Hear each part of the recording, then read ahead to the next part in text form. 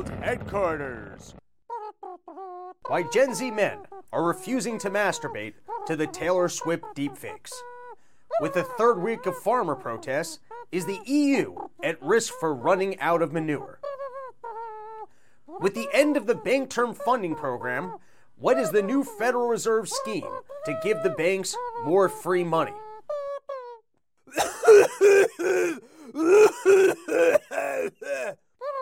Accusations from nail salon staff that Donald Trump's fingers still smell like Jean Carroll. It's very recognizable odor. I describe it as lubricated cat litter. My fingers do not smell like Jean Carroll, okay? Believe me, you would know. I'm moving my hands around all the time. People are never going, why does it smell like someone farted? You never hear that, okay? Believe me. It's your daily dose of misinformation, pulled from a lightly hemorrhoided asshole. It's today's Run Your Mouth. What is up, everybody? Welcome back to the Run Your Mouth podcast. Look at us, making good use of our studio, putting together fancy introductions. We are cooking. Welcome. It's nice to have you guys. Episode brought to you by YoKratom.com, home of the $60 kilo. And let's get into it because Donald Trump, that Jean Carroll case came back. And what does he owe? 83, 84, $100 trillion. They just keep on saddling up the fines. And you know what? The $83 million, that's not going to make a difference once they take these buildings. Man, is New York City coming after this guy. And firstly, off the bat, I just want to know, what is New York City doing to protect us from known sexual assaulters? Because here we've got the court system, and apparently we've got sexual assaulters just mingling amongst us out in the wild with absolutely no reform whatsoever to try and find these people criminally accountable. I don't know. Do you feel safe in New York City? I don't feel safe in New York City anymore. What is this going to do to the economy as our court system recognizes the fact that we've got vicious sexual assaulters out there on the loose? And now here's what Donald Trump should do. I figured out what he should do at $83 million.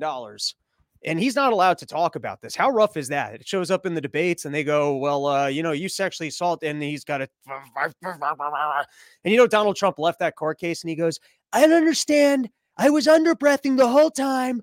I sat in there. I made angry faces at the judge, and I kept saying I didn't do it. I kept saying it. I know I wasn't supposed to say it, but I should have.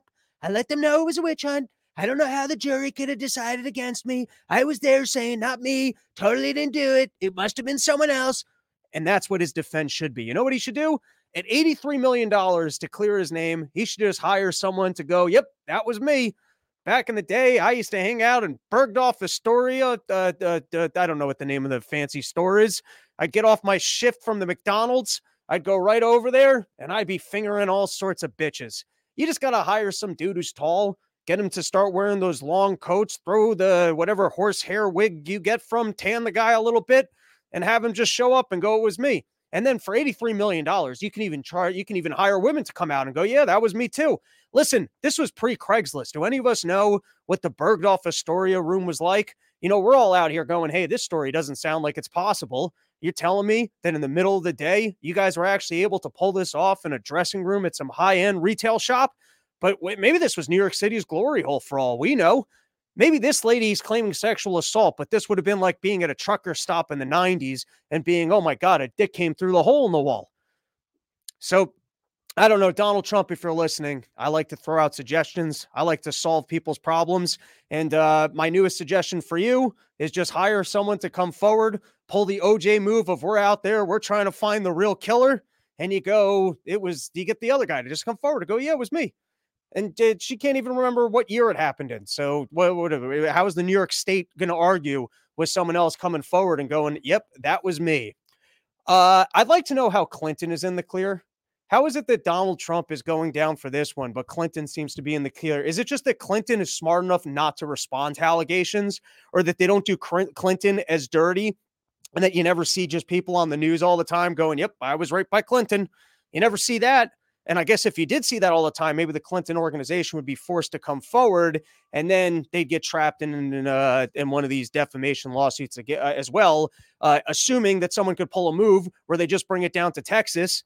Because that's the whole other thing, is just the jury here. The jury gets to assign punitive damages. And how fun is that to punish a politician? Do the jury not realize that they're not getting the money? But I guess it's fun. If you're just some poor schmuck and for a brief moment in time, you get to lord over a politician.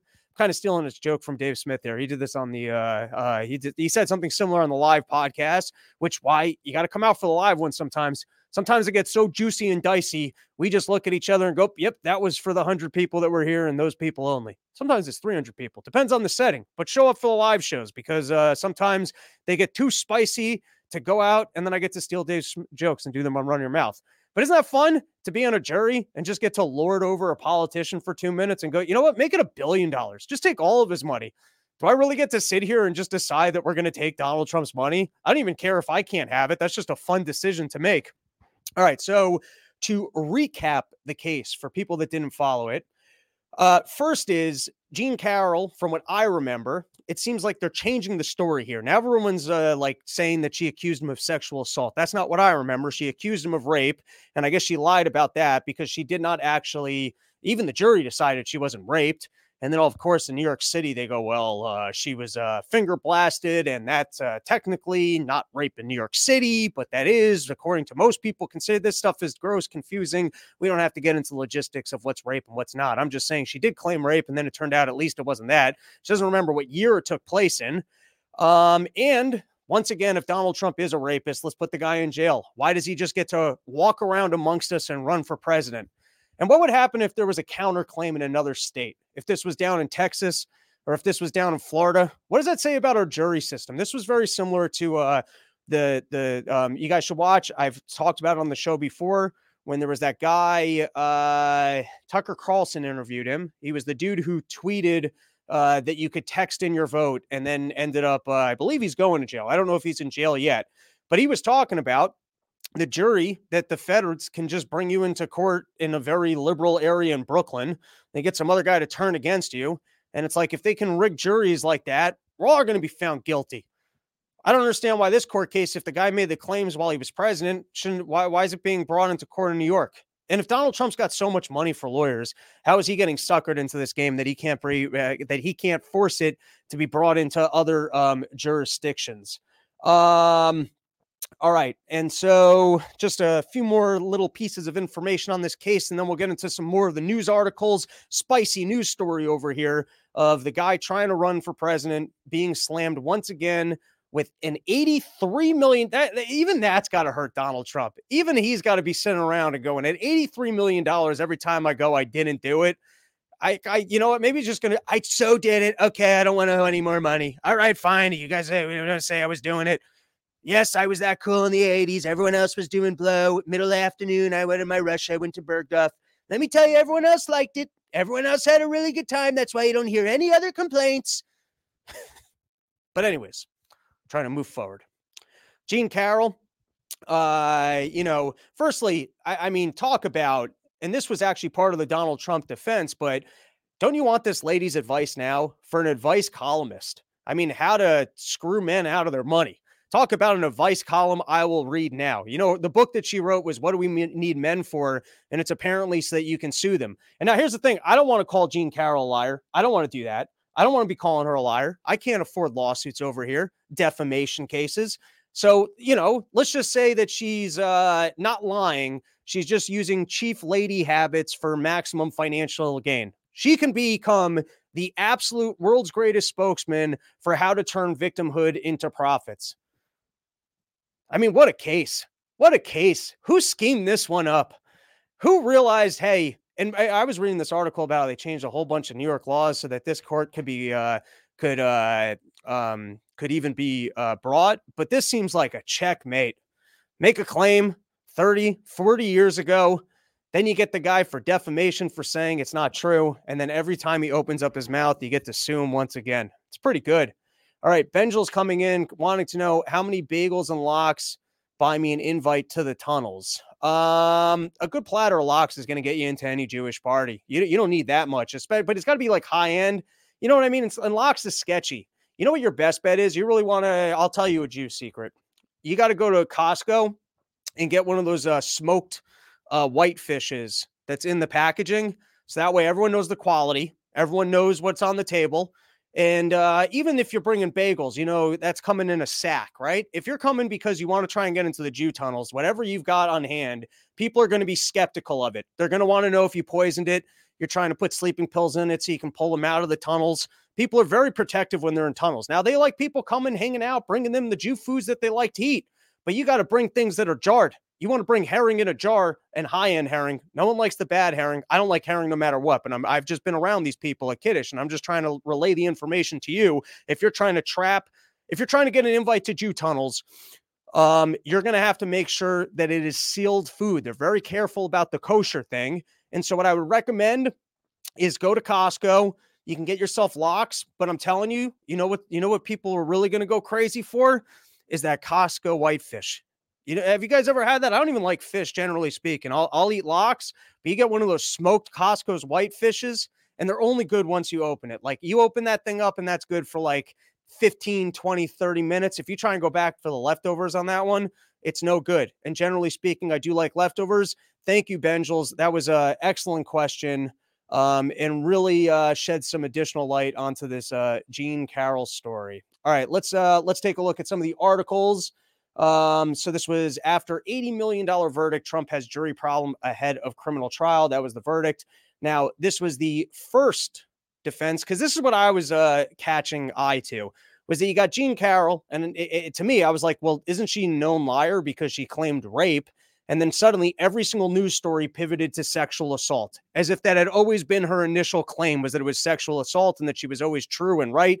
And the jury just listened to her story and said that was true. I was like, wait a second. Didn't she lie to us? Because she did say rape. They didn't determine rape. They determined sexual assault. And then how do you have this whole defamation thing with the person who you know is a known liar by the very court that even decided in her favor? Gets a little bit confusing here. But then I was reading the new articles. They're all trying to pretend like her initial claim was sexual assault, which is not the way I remembered it. So here's a couple articles on that. The former president then countersued Carroll for defamation over a CNN appearance of her own. Hours before Trump's town hall, Carroll indicated he raped her, despite the jury finding that he was only liable for sexual abuse, not rape, under New York's definitions. Kaplan, the judge, tossed Trump's counterclaim, ruling it was merely a legal technicality that bore no distinction when average person describes rape. Here's a different article. Discussing the counterclaim, Judge Kaplan provided an unsparring analysis of the legal issues that informed the New York verdict. He wrote, the only issue on which the jury did not find in Mrs. Carroll's favor was whether she was proved that Mr. Trump raped her within the narrow technical meaning of that term in New York penal law. Your judge, laws are very technical. And in this case, you go, I don't know. The jury was instructed that it could find that Mr. Trump raped Mr. Carroll only if it found that he forcibly penetrated Miss Carroll's vagina with his penis. Always fun when you put it in very technical terms like that. Now, the next move from Donald Trump, I believe this was from the New York Post, in trying to get this case thrown out of court, which I guess if you got enough lawyers, I don't know why. Is it 3 strikes and you're out? Is that the way it works? You get to, they bring the court case, and then you appeal it. Is there a limit to how many times you can appeal a court case? How does that work? Or if you're wealthy enough, you just get to keep on appealing it? Because with $83 million on the table, I'm sure your legal fees of constantly appealing it. And then between now and the next appeal, can he keep saying, hey, it never happened? And then that's just still a part of the whole case. So it's better to delay all the cases? Or is it a new case every single time he says it doesn't happen? I don't know. I don't know the way that one works either. But anyways, the newest one is that they're trying to say that there was a previously unknown conflict of interest, as the judge was actually the mentor for the prosecutor against Donald Trump in this case. It doesn't sound like a bombshell to me. The fact that you worked in an office with someone 30 years ago, maybe were on their team or not on their team, doesn't sound like a bombshell conflict of interest to me. I think the conflict of interest is just the fact that you're being confronted by a New York City jury pool, for one, and for two, that you can't even defend yourself against the actions, and it can just be a court case about how much are the damages. All right, let's take a look at one more article. This one was interesting. This is from Business Insider. Here, I'll read you guys the headline. Trump claimed his Jean Carroll defamations were the best thing that ever happened to her. Here's how that grotesque tactic met its end. And the argument actually makes sense to me. Where's the defamation if I've highlighted this person to being even more famous, where they make a lot more money, and now they're a cultural icon because they're the person who's bringing down Donald Trump? If her book sales are up, if she's got more job opportunities, if her profile has been heightened, if the New York State has already labeled me to be a liar because of this, and then every time I bring her up, she's getting the free publicity. I mean, this is very Donald Trump logic, that all press is good press, but there's something to be said for it. If you're actually making more money off of the fame that the case has brought to you, then what exactly are the damages from the defamation if all the defamation is actually in your favor? Interesting to me. I buy it. Jury in New York didn't. And then Carol promises to do something good with a Fortune 1 from Trump, which is hopefully she just spends it on more lawsuits, just constant Donald Trump lawsuits. Or maybe she can find some Clinton victims. Maybe she could fund lawsuits for everybody. Maybe she could make a whole Ponzi scheme here of who can come forward and claim something happened 30 years ago. Because don't worry, there won't be any criminal repercussions. So you don't have to feel bad about this. It's not like anyone's going to jail. Just let me fund this so you can make yourself some money.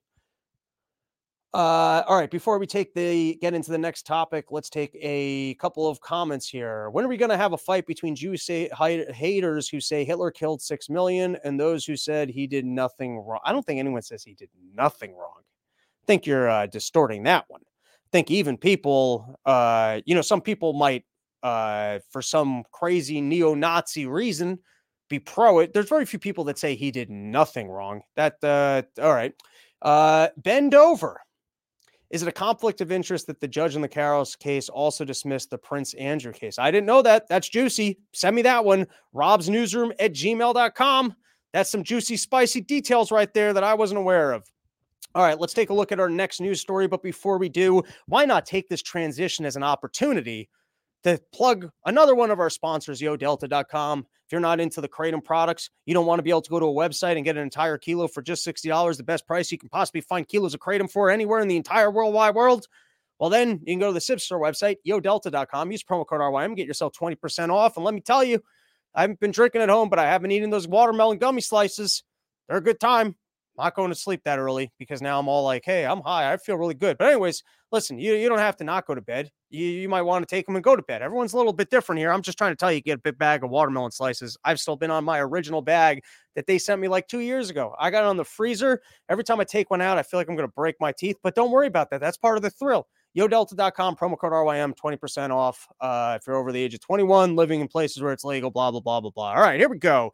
For immediate release from Joe Biden, he's concocting this new scheme of what we're going to do at the border. Oh my God, this pivot is like, it seems as crazy as when they were telling us to get vaccinated, even if you had already been filled with COVID. If you had every variant, spent time in the Wuhan lab, came to America, went to someone else to get the Delta, and they were still telling you, hey, you better get the original shot and wait some time and get boosted. You're like, I don't understand. They don't have natural immunity. And then sometimes like people, they say things that are just such bold-faced lies and they make no sense to you. But you're like, all right, that's what they're saying. And then, my God, what Biden is cooking up here. I'll read through it. Maybe you guys tell me if I'm missing something, but this seems like as bold-faced as any of the lies we heard from COVID. It's crazy. So here's Biden's new thing is this whole time he cares about the border more than anyone. He doesn't like what's going on at the border, and he would like to have the authority to deal with what's going on in the border. But as he's been working with Republicans for funding in order to address the problem. And so he's going to rework a compromise here that why don't we let 5,000 people in a day? We're going to read through all these sources. So I'm giving you guys the summary of the way I understand this, but we're going to start processing 5,000 people a day. Which I believe we're going to see later on based on a post from Chief Nerd that's actually above, at least on paper, what's currently coming in. But basically 5,000 people a day will be fully processed. And then after that, Biden will enact the emergency orders to close it. I don't understand. Why do you need new authority to close it? And why is there going to be a 5,000 person limit that we're just going to let in and give amnesty to? Or are you going to create a Royal Rumble down at the border of even people that have crossed in trying to get back over there and pushing them with their way to the front of the line? How is this system going to work? It's just the first 5,000 every single day. And then we use the emergency powers and we send the other ones back. And if it's amnesty, like, why don't we give it to more people? Are you not concerned with the safety and the well-being of the other people? Isn't amnesty that the situation is so dire back at home that will allow you to declare it and then stay? Why do these people get the amnesty claim, but then the other people get sent back to a pit of death. How does that work? So it's just the first 5,000 people. We're going to have a battle royale. You're going to get Mexicans dressing up on horses with like lancets and things to push their way to the front. Is that what it's going to be? We're going to incentivize the best pusher and shovers to get in. How are the kids and the wives going to make it? It's going to be the opposite of the way the world is supposed to work, where you try in emergency situations, let the kids and the wives and the women get in first. And instead, we're going to end up with the worst. You actually end up with the people Trump warned us about, the not good people. The best of they're going to have pushing and shoving classes down in Mexico to try and train you how you can be part of the first 5,000 people who can get over the line on a daily basis. It's going to be like Red Rover at the border. And, or maybe people start coming in as teams. They'll start hiring like rugby teams that they can like run formations so that you can try and get yourself to the front of the line. Maybe people start renting those things that the terrorists use to, to fan themselves over. You get catapult systems. It's going to be mayhem down there to try and be within the first 5,000 people. So, all right, just to recap the shenanigans of this claim. So Biden wants to claim this whole time, even though he's in control, and he doesn't have the authority to close the border, to police the border. But if new reforms come in, then he has the authority to address the problem. He hasn't done it yet because he's the elected president, and he seems to be removing the authority from Texas to deal with it. But for some reason, he doesn't currently have the ability to address this situation.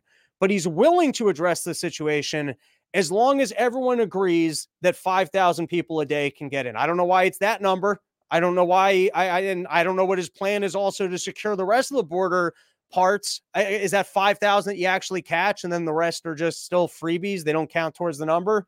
All right, it's enough of my ranting. You guys think that this is all just nonsense. You're like, Biden can't be cooking up this much of a scheme to try and pretend to us like he didn't have the authority to deal with this and that it was the Republicans' fault the entire time. There's no way he would try and stick us and saddle us with that lie. It can't possibly be.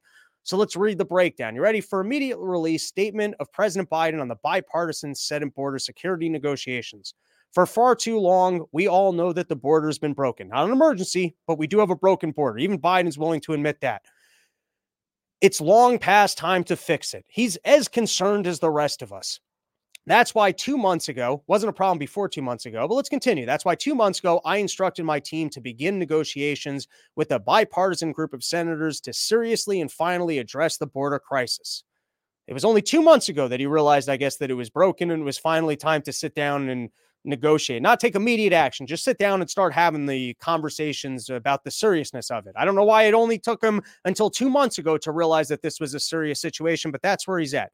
And finally address the border crisis. For weeks now, that's what we've done. Working around the clock through the holidays and over weekends. I'd like to see the proof of that anyone worked over holidays and weekends. Let's be clear. What's been negotiation would, if passed into law, be the toughest and fairest set of reforms to secure the border we've ever had in our country. Bold claim. Okay. It would give me as president a new emergency authority to shut down the border when it becomes overwhelmed. You don't have current authority to shut down the border, and you have to wait till it gets overwhelmed to shut it down, and it's not currently at the level of being overwhelmed. Okay, fair enough. Let's continue. And if given that authority, I would use it the day I sign the bill into law. Further, Congress needs to finally provide the funding I request in October to secure the border. This includes an additional 1,300 Border Patrol agents, 375 immigration judges, 1,600 asylum officers. Why do you need more asylum officers than Border Patrol agents? Why is it that your plan here sounds like it's to process more people in than it is to actually secure this situation and keep people out? Well, let's continue. And over 100 cutting-edge inspection machines to help detect and stop fentanyl at our southwest border. Securing the border through these negotiations is a win for America. All right, let's take a look at this. This is from the Wall Street Journal. Biden says he will shut down border during surges if deal reached. It will only be shut down during surges. President Biden urged Congress to pass a border overhaul bill and said he would be willing to shut down the border if it becomes overwhelmed with migrants, pointing to provisions of Senate talks now into their final stages. Biden said in a statement late Friday that provisions in the proposal, which has yet to be released, would give the president emergency powers to turn back people during large influxes rather than process their asylum claims in the U.S. Once again, I don't know why he needs emergency powers in order to do this and why he needs to be over a 5,000 person a day threshold in order to enact this, or as to how once we're magically past this 5,000 a day threshold, they'll actually be able to secure the border and turn everyone around. But fine, let's continue. Under the terms of the emerging deal, Border Patrol agents would be required to remove migrants if encounters reach a daily average of 5,000 over a week or 8,500 in a single day. Oh, I think it's 5,000 on a daily basis or over 8,500 in a single day, according to a person familiar with the matter. The president would have the option to act a daily average of 4,000 over a week. Daily crossings have regularly surged above those levels. For everyone who's demanding tougher border controls, this is the way to do it, Biden, instead of the border legislation. If you're serious about the border crisis, pass a bipartisan bill and I will sign it. Doesn't this just incentivize everyone to show up and try and be in the first 5,000 every day? This makes zero sense to me, but let's continue. He said if given the authority, once again, he needs the authority to do so, to shut down the border becomes overwhelmed, I will still blot something into law. I got to figure out how to not have that little StreamYard thing on the bottom, which blocks my view. All right, so this was from Newt Gingrich. It was published in Zero Hedge, and Mr. Newt seemed to be thinking along my lines. He wrote, they want to believe that the deal they're offering to the American people is a compromise.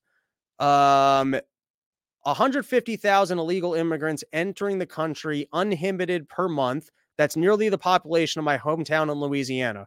Work permits for every illegal alien who has been released into the country, and they want you to pay for the legal fees. My answer is no, absolutely not. The point being that the numbers of what Biden's trying to legally now process into the country seem to be something that none of us would be agreeing to. And now I thought that these numbers and statistics were interesting. You guys can go watch. I did a long episode with Clint, Liberty Lockdown or Liberty Lockpod. I think it's Liberty Lockdown, but we did a whole episode about the immigration stuff. And I just kind of went on a rant of, government's entire pitch is that it's going to govern, right? So come up with policies about who's allowed to come in. Nobody just wants an open border. And don't tell me you can't figure out policies because your entire pitch is that you guys are government and you're going to govern. So then either don't have a government, which I'm fine with, or if you're saying that you guys are going to collect taxes and govern, then figure out policies for who we want to have in. But just having an open border, which nobody wants, is kind of, neglecting the exact thing that you're claiming that you are going to do for us. It's like the same thing to me when they go, well, we can't have voter IDs because forcing people to get IDs is racist. Well, you're the government. Why can't you create a system where you can give people identifications in a way that's not racist? Isn't your whole thing that you're going to govern? And so if there's offices for identifications, why are they racist? And if you guys can't have offices that aren't racist, shouldn't we just get rid of them? All right, but let's read this. Further, in a brand new poll of Americans' New Majority Project, we found 77% of Americans reject non-citizens in voting. So there you go. Nearly 80% of Americans don't think that non-citizens should be allowed to vote. In fact, 60% strongly oppose non-citizen voting. All right, here's another one I want to highlight. Finally, Americans do not want to open up the welfare system to illegal immigrants. And yet another America's New Majority Project poll, we found only 29% supporting illegal immigrants receive Medicaid, food stamps, and other help meant for people with low incomes. And that 30%, it's probably because it's their relatives. And they're like, yeah, our relatives are getting more money. This works out great. 64% oppose this and 47% oppose it strongly. All right, consider that according to Scott Rasmussen, 73% of Americans believe illegal immigrants is bad for America.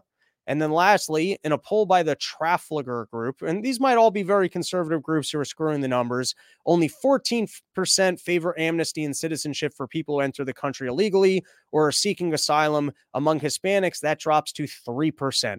So Biden's trying to enact a new policy where they're going to process 5,000 people a day legally, and I guess seemingly even give them amnesty and maybe other benefits, right? And then for some reason, he needs the emergency authority in order to process the 5,000 and then actually prevent it after it. And as to what the plan is after you hit your 5,000 threshold and why you can't just do it at the 0 threshold until we come up with a better plan for who the citizens actually would like to have immigrating here, I guess that's all the Republicans' fault.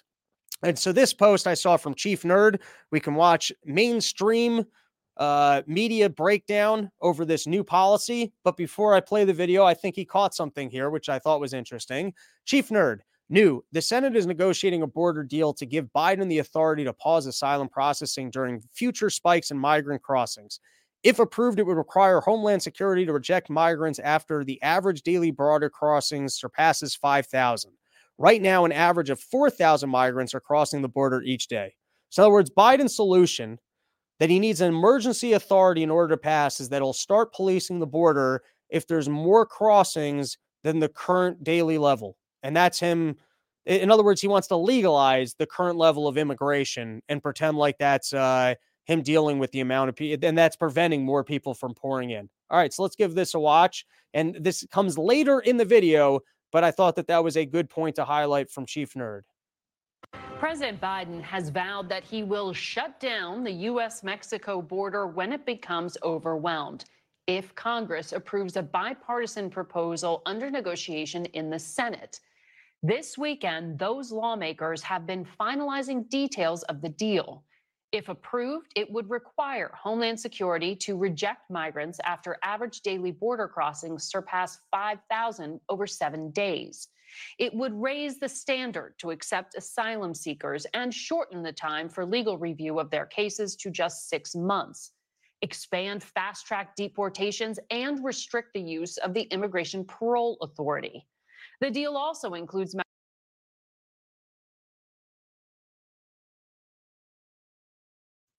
You know what? I'm curious. I'm going to leave this unmuted because it takes some time for me to go back and forth. You guys tell me if I leave my mic unmuted, if you guys are hearing double back on the audio. But what I'm catching here is that it sounds like part of this reform is figuring out how to process more asylum seekers and how to do it quicker.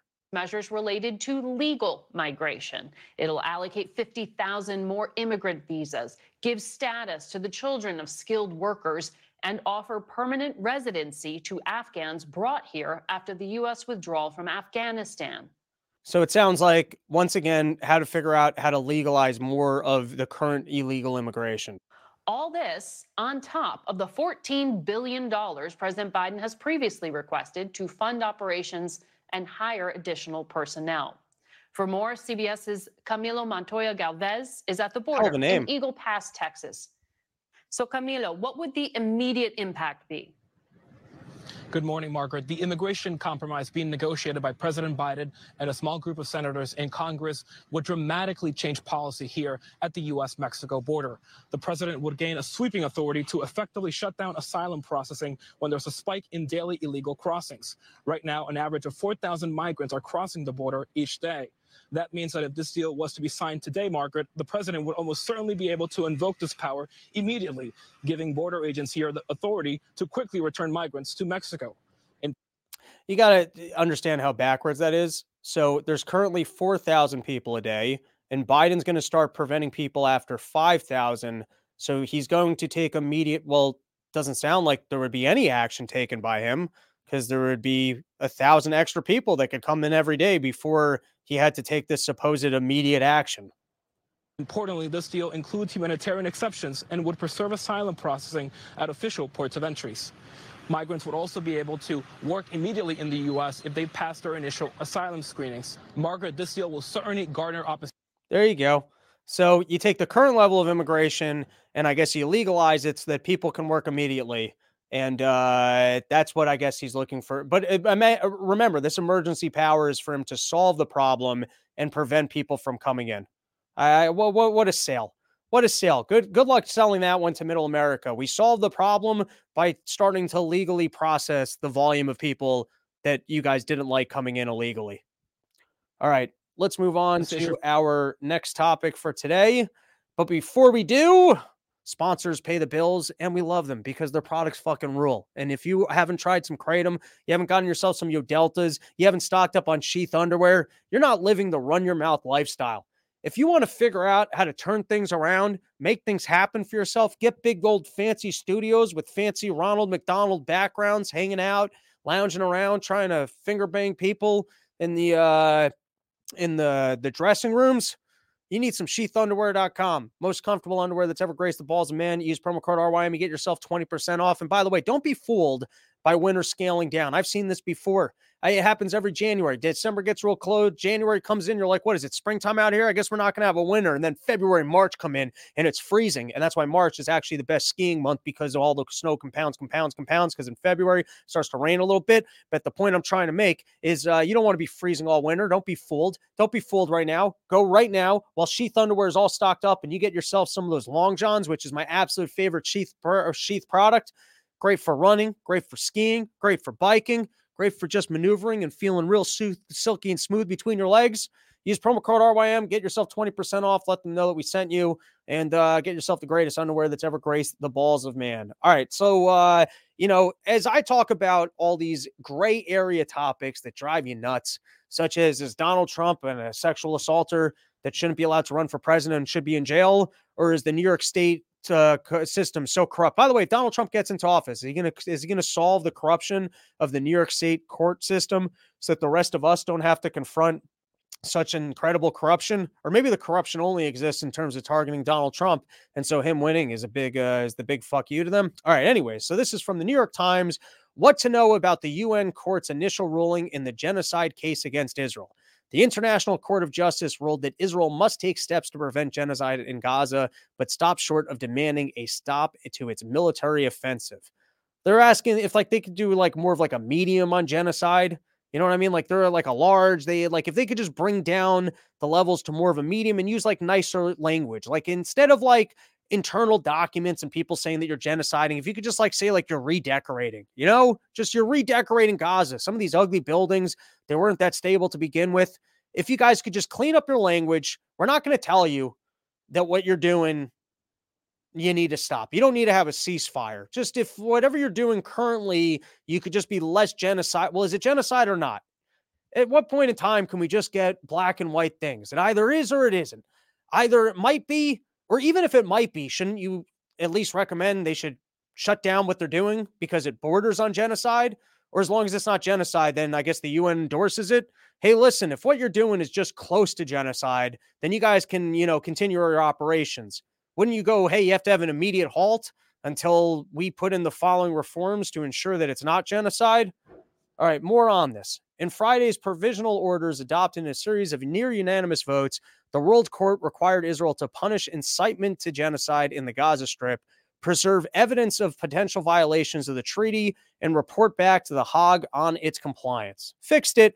There you go. We told them that they have to document their own crimes and come back and report in on the crimes that they're doing. So don't worry. Listen, we found this guy, and he was clearly stealing. So we called him up and said, listen, don't steal anymore. Document to us that you aren't stealing. And just come back with your documents that you stopped stealing, and, we're cool. Yeah, there you go. That's how you stop a genocide. You call the people up and you go, listen, you can continue everything that you're doing, but just start documenting if you're actually causing any problems. That way we can look at it. And if you come back with the proper documentation that you did for yourself, that there weren't any problems, then you're good to continue what you're doing. On the flip side of this, though, and here's the out for Israel, is that, they were going to obviously go, well, they're a bunch of anti-Semites over there at the UN. They're getting in the way of Israel protecting themselves. And before, they might have had a hell of a claim until this news story came out. And I'm not even weighing either one of these ones. I'm just telling you how ridiculous the UN is, that they're wishy-washy on whether or not they want to label something as genocide, and they won't even tell people to pause their military engagements on something that they think might border on it. And then you can police your own behavior just to document to us that you're not. Man, that's a lot of authority there from the United Nations. But then there's claims. This is from the New York Post. Someone sent me an article from the Times as well. I think it was Steven. I haven't actually read that article, but this is from the New York Post. The United Nations aid agency staffers accused of taking part in Hamas October 7th terror attack on Israel included some who provided rocket-propelled grenades, as well as other who actively killed and kidnapped Israelis, according to a damning dossier of intel given to the U.S. At least 10 of the 12 fired last week by the United Nations Relief and Works Agency were active members of Hamas. Why they were only just fired, and that's the extent of culpability here, man, the UN really is not very good at enforcing things. while another was affiliated with the Islamic Jihad, according to the dossier obtained by the New York Times. Israel officials said they tracked down the movements of UN aid workers on the day of the attack using phone records and phone calls, as well as using the agency as cover. The terrorists also work by day as terrorists and even teachers and other school employees, according to the dossier, which gives names for the staffers that were published by the New York Times. And now this is unbelievable. You want to just talk about how both sides are wrong and just Jews and the way that they behave. And over the weekend, UNRWA's Commissioner General Felipe Lazarino argued, I guess that's the organization, I don't know what that stands for, but that's the organization that turned out was working with Hamas terrorists that were involved in October 7th. UNRWA's Commissioner General Felipe Lazar argued it would be immensely irresponsible to sanction an agency, an entire community it serves, because of allegations of criminal acts against some individuals, especially at a time of war displacement. It would be, isn't that incredible? You have an organization that hired terrorists, was working with terrorists, and it's not one.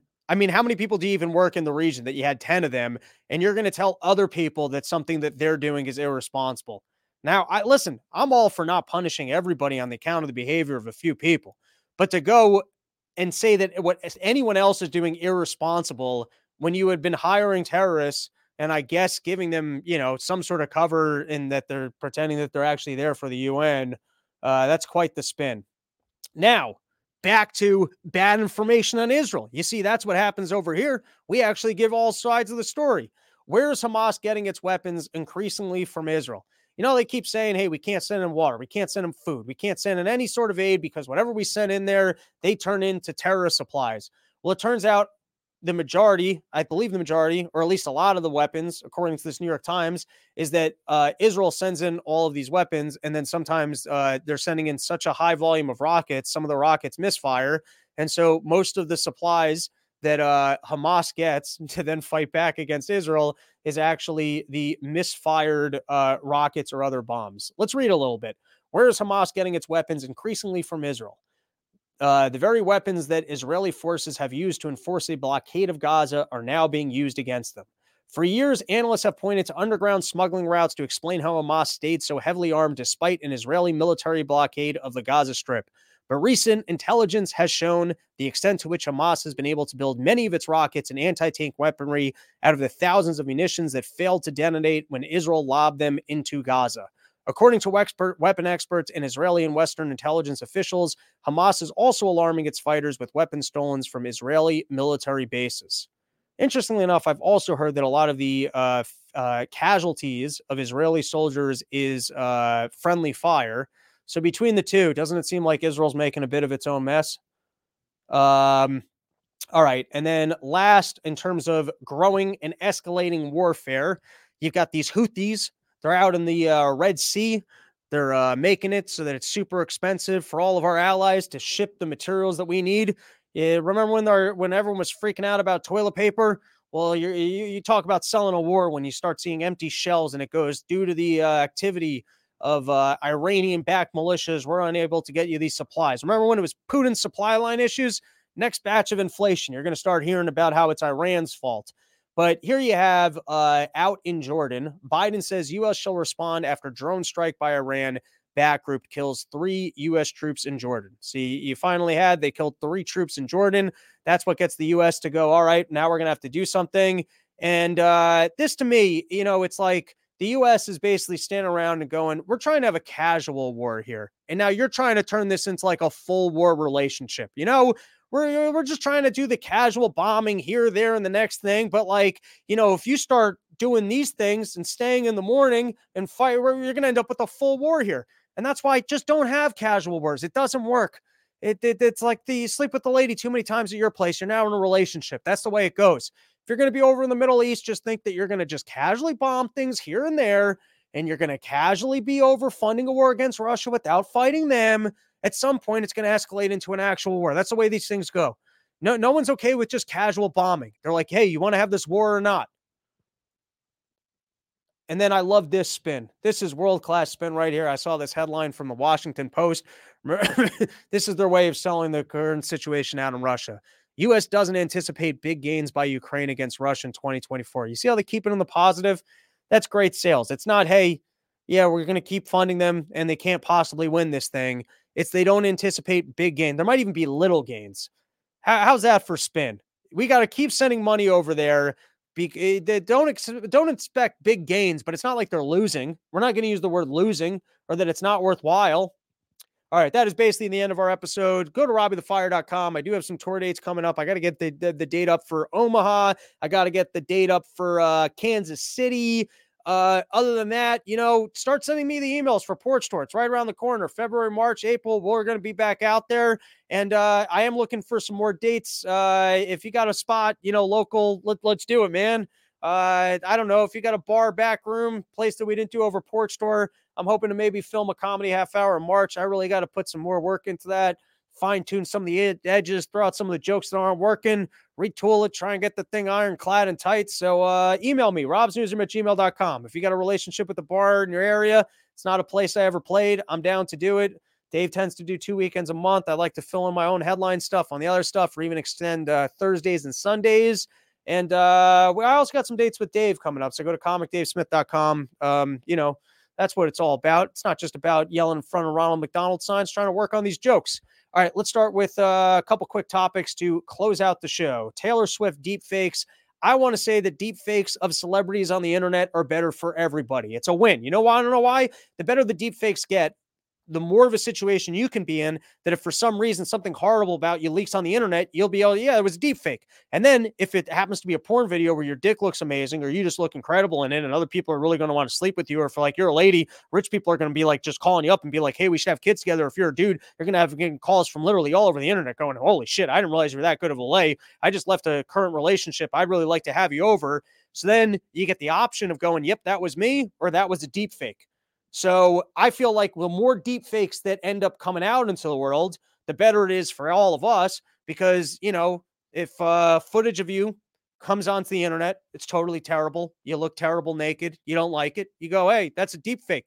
People are out there trying to make me look real bad. But if you look really good in it, you can be like, yep, that is totally me. Now give me my own Kim Kardashian reality show. All right, now you got all these Vince McMahon stuff going on. And listen, there's some terrible, reprehensible things being reported, but you got to give the guy credit that he's still just kind of going for it. At his age, apparently the guy can't have sex without pooping out of his back end, but like he's so roided up, he still wants to get out there and have these and then not just that, but he knows that he can't last for an entire sexual intercourse. So he's got a tag team partner in there where he's like, dude, I just shat myself. So you're going to have to keep going. And who's that other guy who's such a team player that he's going to stay in the game, even though his friend just shat? I mean, how much Viagra are you putting into your dick hole that some lady could have defecation on her, but you're still hardened into it? I mean, and then also the fact that this guy loves wrestling so much that he's naming dildos after the people and still likes playing with toys. And then what is wrong with the world that you can be a billionaire, you can be this big and powerful, and why is it always creepy shit? And I guess that's the point. Don't become rich and powerful because women still don't want to actually sleep with you. You're going to have to do creepy shit in order to accomplish it. And you don't want to do creepy shit. So just go live like a nice, normal life. It's like Hugh Hefner back in the day when we were 18, we're like, wait, this 75-year-old is having sex with 19 women a day in his mansion.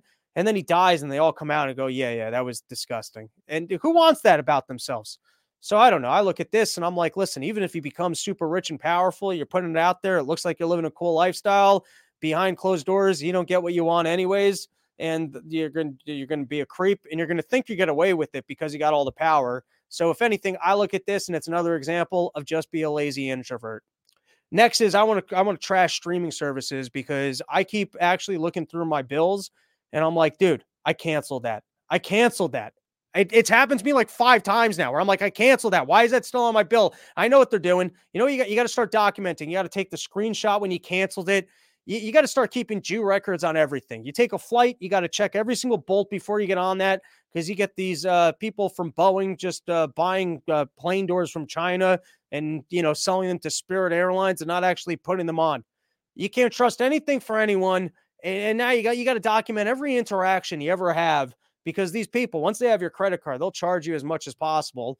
And the last one is like, why are people throwing soup on famous paintings? People are clogging up the roads. And you know what? It's never the conservative. It's these crazy liberals trying to do for the environment, that they think they have the right to be the world's biggest jerks. And I do feel like there should be some crazy crime for throwing soup on paintings. But in the case of the Mona Lisa, I'll just say it looks better with some soup on it. I'm not advocating for throwing soup onto paintings, and I'm not here to tell you that people should throw soup onto paintings. I think if anything, there should be significant criminal penalties for such actions, that the entire world holds piece of art in high regard, and you're going to go into the museum and just ruin it for everybody. And what? So that you can be a jerk. Anytime you're being a jerk to try and prevent other people from being a jerk, you're just being a jerk. That's it. You're not going to help the environment by throwing soup on a painting. But with that said, Mona Lisa looks a lot better with some soup on it. Someone should create soupy Mona Lisas, where, I don't know, get some prints of the Mona Lisa and just keep splattering paint on it. And that's it. That's our show. Thank you for hanging out with us. Back probably Wednesday and Friday for more episodes, but we'll see. You never know. That's it. The show's over. Go enjoy the rest of your day. Maybe we'll create an outro soon to go with that intro, because that was a cool intro. I liked it. Later.